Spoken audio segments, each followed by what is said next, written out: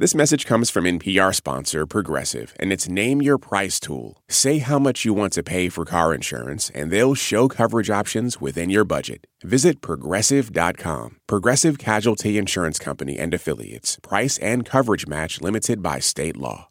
This is NPR's Life Kit. I'm Marielle Segarra. Planning on giving any toasts this New Year's Eve? More power to you, but we also need to say it's always better to prepare for these things rather than speak off the cuff, especially if alcohol is involved. And NPR producer Lauren Magaki has got your back. She did an episode a year ago on this very topic. Here it is. This is NPR's Life Kit. I'm Lauren Magaki. Is this thing on? I'd like to propose a toast. It's the wild card of every event. No matter how perfectly a person has orchestrated it, the toast is that one live element that threatens to derail everything. It happened to stand-up comedian Atsuko Okatsuka. It was at my wedding, and my father-in-law, who is a televangelist preacher, and he preaches at this mega church, came up to speak, and then he suddenly goes, "I see there's a big Asian contingency here." And then it went quiet because people were like, "Why did you bring race up out of nowhere?" He's reading the room, but in the wrong way. He just saw the room and just said what he saw. It's like a kid when they're playing like, "I spy, a spider. I spy a door. I spy the sky." That's what he did. "I spy Asians, And then to try to save himself, he went, "And I love the Asians." Fortunately for Atsuko, the speech stayed in the territory of racially awkward and not outright racist, but it's still the thing everyone remembers from their wedding. And there are lots of stories like this. Maybe it's the bridesmaid who treated the toast like a roast and insulted the groom's weight and appearance. And it doesn't just have to be a wedding toast. It could be the retirement party where a colleague gives a 45-minute speech detailing every moment of their friend's career while the champagne bubbles go flat. Or, of course, there's the classic drunk speech that could pop up at any event. Rambly, incoherent, a little embarrassing for everyone involved. There are so many ways a toast can go wrong. And so, unless you're a champion public speaker, it can be insanely nerve-wracking when someone asks you to give a toast. On this episode of Life Kit, just in time for that New Year's toast, we've got a champion public speaker and an absolute squad of experts here to help you reach toasting perfection.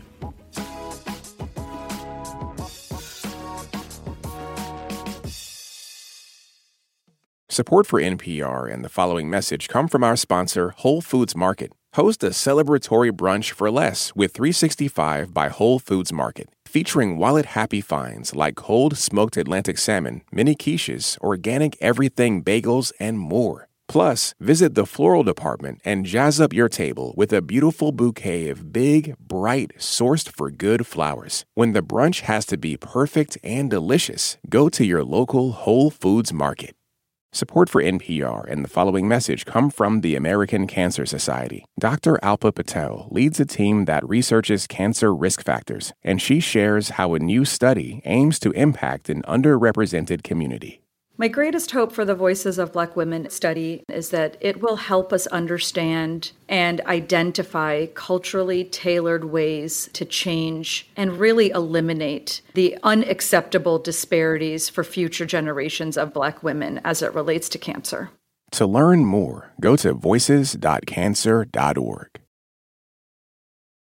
Need some inspiration for your New Year's resolution? We here at Life Kit have your back. Check out Life Kit's resolution planner at npr.org/New Year's. There you'll find a tool to help you mix and match resolutions and the tips that go along with them. Maybe your resolution is to pick up a new hobby or to be more decisive. There are over 40 options to choose from. Try it out. Again, that's at npr.org/New Year's. Life will sometimes feel like a fight. The punches. In 2018, Ramona J. Smith took the stage to give a speech that would ultimately win her the title of Toastmasters World Champion of Public Speaking. I married my soulmate. We were married for 8 long, beautiful, amazing months. In it, she highlighted a series of personal failures. several failed attempts to finish college, a failed marriage, even some failures in public speaking. But by the end of that speech, she had charmed the crowd with her refusal to give up. Victory sing. We're still standing. Very nice. Obviously, we need this woman's advice for public speaking. So we called her. We all love acronyms, right? So I did a toast acronym, TOAST. We're going to borrow Ramona's toast acronym here. So, to start us off, take away letter T. Tell a story. Anytime you tell a story, you get the audience engaged. You get the audience listening. They want to hear what happens. They want to be able to connect with you. So that's a great way to start a speech. There's lots of room for creativity or innovation, but a good place to start your toast is with a story about the person or people that you're toasting. I wrote out notes and memories and anecdotes. Claire Roth is a public radio journalist in Louisville who is also something of a wedding enthusiast. She's been to 36 weddings, she's officiated 6 of those, and she's given a number of toasts over the years. The one that she felt most stressed about nailing was the one for her sister. I would literally go on walks and do voice memos. I would go on walks and I would do voice memos trying to figure out what I wanted to say to her. The way Claire sees it, toasts are an opportunity to tell people we love them. It's something we don't do enough of. And so she went through a bunch of memories, and Claire chose to focus on the one that best showed her sister's character. There's an anecdote in my mother's diary from when I was 3 months old where she heard my sister outside just shout, "I can't carry you anymore, baby." And she came out and she was holding me by my skull. And I had twigs and leaves in my hair because apparently she had dropped me a few times already. That is classic me and Anne, me and my sister. If you don't know us, it's just so demonstrative of how she will charge ahead, but she wants you to be right there with her. And that's why she's going to be such an amazing wife. Be like Claire. Choose a sweet, appropriate anecdote. Try not to choose anything that would embarrass the person you're toasting, and keep in mind that there might be children or family members who don't need to hear about the time you partied all night in Berlin and woke up naked on a park bench, just, hypothetically speaking. So once you've got your sweet, inoffensive anecdote, there's a pretty simple formula for your toast. First, no pressure for a killer opening line here. Just introduce yourself and how you know the person you're toasting. Then, tell your story about the person. I tried to think about anecdotes that were really demonstrative of the relationship that my sister and I had, and why that not only related to the two of us, but also related to how she would be as a partner. Then connect the anecdote to the event or occasion that you're giving the toast for, just like Claire's story about her sister demonstrated her love and loyalty in her relationships. Finally, you can wrap things up with a gentle joke or your wishes for that person. So at the end of my toast for my sister, I really wanted to make sure that I sent her off with something. So I very specifically said, everyone here wishes you all the happiness in the world. Because we do, and that's why we were there. Okay, so that's the T. Tell a story. Take away letter O. The O is optimism. Stay optimistic. Don't give a sad story and leave everyone crying, especially if it's at a beautiful wedding or at a baby shower or somewhere where the mood is already festive. Please don't bring everybody down with a sad story about the time your cat got hit by a car and you're just so sad and you never bounce back from it. In addition to keeping things upbeat, keep in mind the tone of your speech. For starters, this is not your opportunity to try out stand-up comedy for the very first time.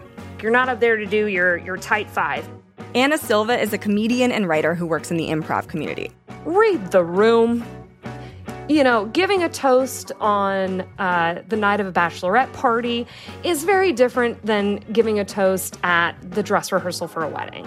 Or giving a toast at a retirement party might be very different than giving a toast at a baby shower. Anna says that a lot of folks try too hard to be funny in their toasts, and that's just not necessary because life is funny. So when you're telling a story, if you tell it honestly and truthfully, it's probably going to be funny because at the end of the day, we're recognizing our humanity in whatever you're saying. So it's going to end up tickling us in some way or another. There are a couple other topics worth avoiding, according to Ramona J. Smith. Always avoid sex, religion, and politics. Period. Stand-up comedian Dan Perlman would maybe add race to that list.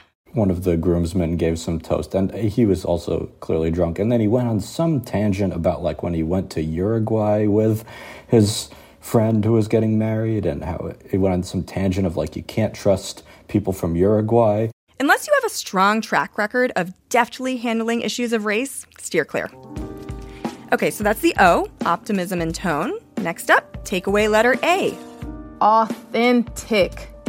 Be authentic. Please try to have some type of sincerity and something genuine to say about the person or about the event, because people can read through fake.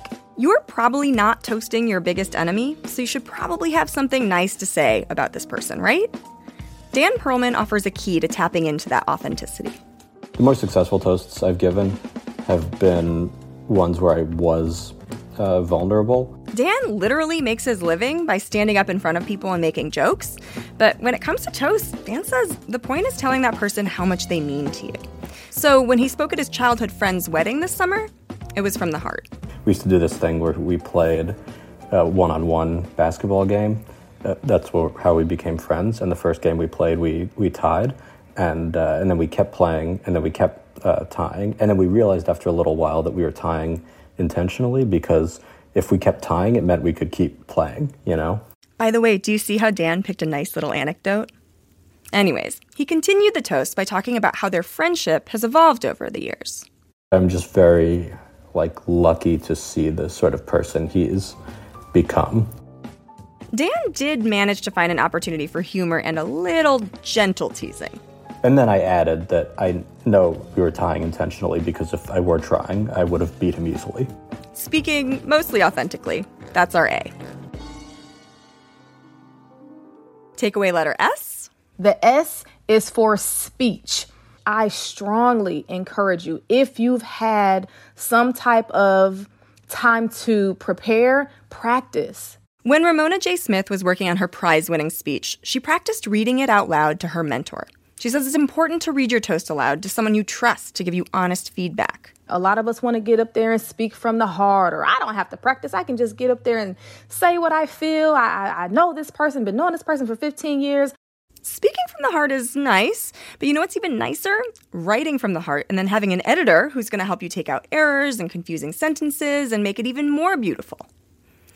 Okay, and once you're in front of the crowd ready to deliver your speech... Nerves are great. Stand-up comedian Atsuko Okatsuka's philosophy is that if you're nervous, it means you actually care, which is a good thing. You're not dead inside. Yay! That said, she has a mental trick for stage fright. Tell yourself that your nerves are actually excitement. So instead of shaking from the nerves or feeling a pit in your stomach from the nerves, it turns into butterflies from excitement. And while you're delivering your speech, comedian Dan Perlman recommends finding your audience wing person. If you focus on the people in the audience who are paying attention and are giving good energy, then that sort of helps you be comfortable. You could even ask a friend ahead of time to be this person for you. And if you get thrown off track while speaking, don't forget. You're allowed to stop and think. You're allowed to pause and breathe. There are just certain elements you cannot control when you're giving a toast. When improv comedian Anna Silva was giving her toast at her sister's wedding, we had a guest who was intoxicated, and when I started my speech, they interrupted me. They ended up trying to take my microphone. They didn't get my microphone. So besides a few defensive maneuvers, there's a couple options if you end up with some hecklers. If it's something that is disrespectful in a rude way, I think shutting it down immediately is fantastic. If it's someone who's just really excited and wants to be part of it, I think a light touch is fine. You know, I'm so glad cousin Susie's in on this. Let me keep going, Susie.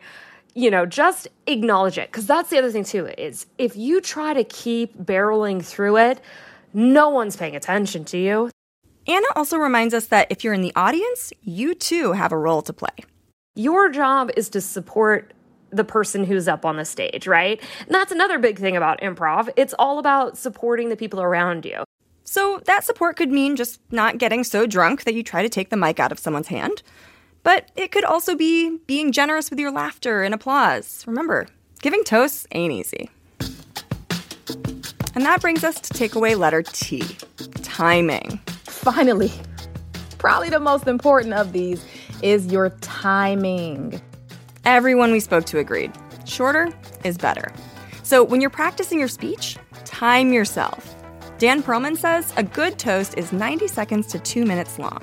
I've never been annoyed that a toast was too short, you know? Though we should say everyone has a different definition of short. Here's Ramona J. Smith. For a toast, I would say 2 to 3 minutes, at most. Wedding enthusiast Claire Roth is a bit more generous with her timing. 2 to 5 minutes. No one is going to get angry about being able to drink their champagne sooner. And Anna Silva clocks in as our speediest. I think if you're going over a minute, it better be really worth it. And if you're going over 3 minutes, you've probably done too much. Don't sacrifice speed for coherence, though. Speak at a normal pace, breathe, and make sure that your toast actually makes sense with a beginning, middle, and an end. So if you're playing along at home, you will realize that we just spelled out toast. But we actually have one more rule, and it is perhaps the most important rule of speech giving. And it's one that all of our experts agreed on. You probably shouldn't be, drunk while you're doing it. Never drink alcohol before you give a speech. You don't want to slur. You're going to want to drink to calm your nerves. It is not going to help. It is probably going to make you sloppier. If you remember nothing else from this whole podcast, it should be this. It won't necessarily guarantee that you're going to give an amazing toast, but it will prevent you from bombing horribly and being remembered as that drunk person who gave the terrible toast. And just one last thing. Don't forget to actually raise your glass of sparkling apple juice or champagne to complete the toast. Whether it's a big wedding or event, a birthday party, a New Year's toast, or a random Tuesday, we hope you feel more empowered to raise your glasses and celebrate the people you love this year. And so with that in mind, I'd like to propose a New Year's toast to our Life Kit listeners. This summer, I went canoe camping in Minnesota with some friends. It was glorious to paddle around in nature miles from the nearest cell tower. But to move from one lake to another, we had to do this thing called portaging. You get out of your canoe, strap heavy bags of supplies onto your back, and then you hoist the canoe over your head and hike with it to the next lake. One portage in particular was very long and very uphill, and it took about 5 minutes of walking with the 40-pound canoe cutting into my shoulders before my whole body was sweaty and shaking. My friend Samantha walked alongside me the whole time saying things like, "We're getting closer. I bet we're almost there." And just after I assured her that I could not do this anymore, we rounded a bend, and there it was, a pristine, glistening lake. We ran into the water and let the cool relief wash over us. Now, for many of us, the past few years have felt like that sweaty uphill climb. And whether your 40-pound canoe was a health struggle, the loss of a loved one, a work or relationship woe, or a mental health hurdle, it's safe to say that we've all been carrying some pretty heavy canoes. Well, friends, my wish for us in the new year is that we finally turn that corner and find the sweet relief of a cool lake. And even if that doesn't happen, I'm wishing you a friend like Samantha, trotting alongside you, telling you you're doing great. We're almost there. So, let's raise our glasses. Cheers to the new year.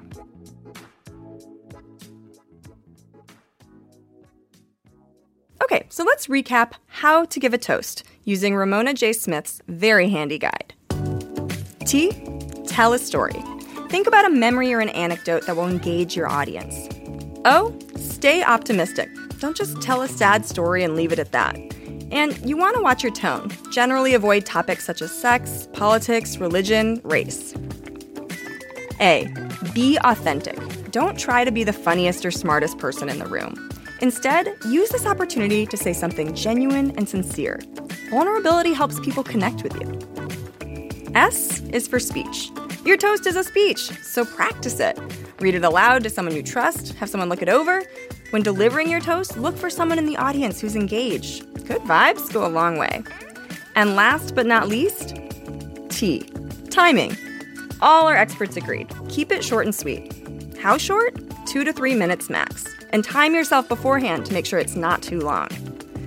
Finally, our bonus takeaway, don't drink before a toast. Once you're done speaking, sure, go for it.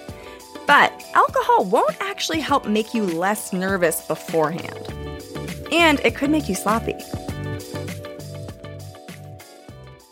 For more Life Kit, check out our other episodes. I hosted one on finances and relationships. We have another one on how to quit drinking. You can find those and so much more at npr.org/lifekit. And if you love Life Kit and want more, subscribe to our newsletter at npr.org/lifekitnewsletter. And now, a completely random tip from one of our listeners. My name is Ashley Williams. When you do the laundry and you have that messy cup after pouring in your laundry detergent, it always makes a mess on the countertop. Well, a trick is to put it in the washer and it cleans itself. You're welcome. If you've got a good tip, leave us a voicemail at 202-216-9823 or email us a voice memo at lifekit@npr.org. This episode of Life Kit was produced by Claire Marie Schneider. Megan Kane is the managing producer. Beth Donovan is the senior editor. Our production team also includes Audrey Nguyen, Andy Tagle, and Janet Ujong Lee. Our digital editor is Beck Harlan. I'm Lauren Migaki. Thanks for listening.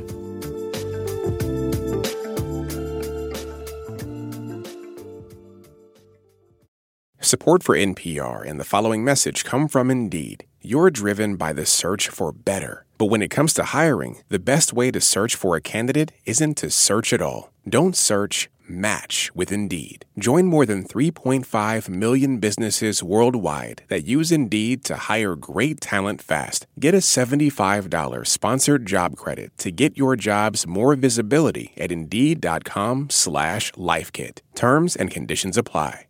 This message comes from NPR sponsor Planet Oat. No deep thinking here. Planet Oat oat milk is rich, creamy, and an excellent source of calcium with vitamins A and D. Also, Planet Oat's unsweetened varieties have 0 grams of sugar. Visit planetoat.com for more.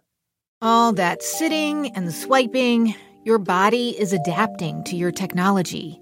Learn how and what you can do about it. I really felt like the cloud in my brain kind of dissipated.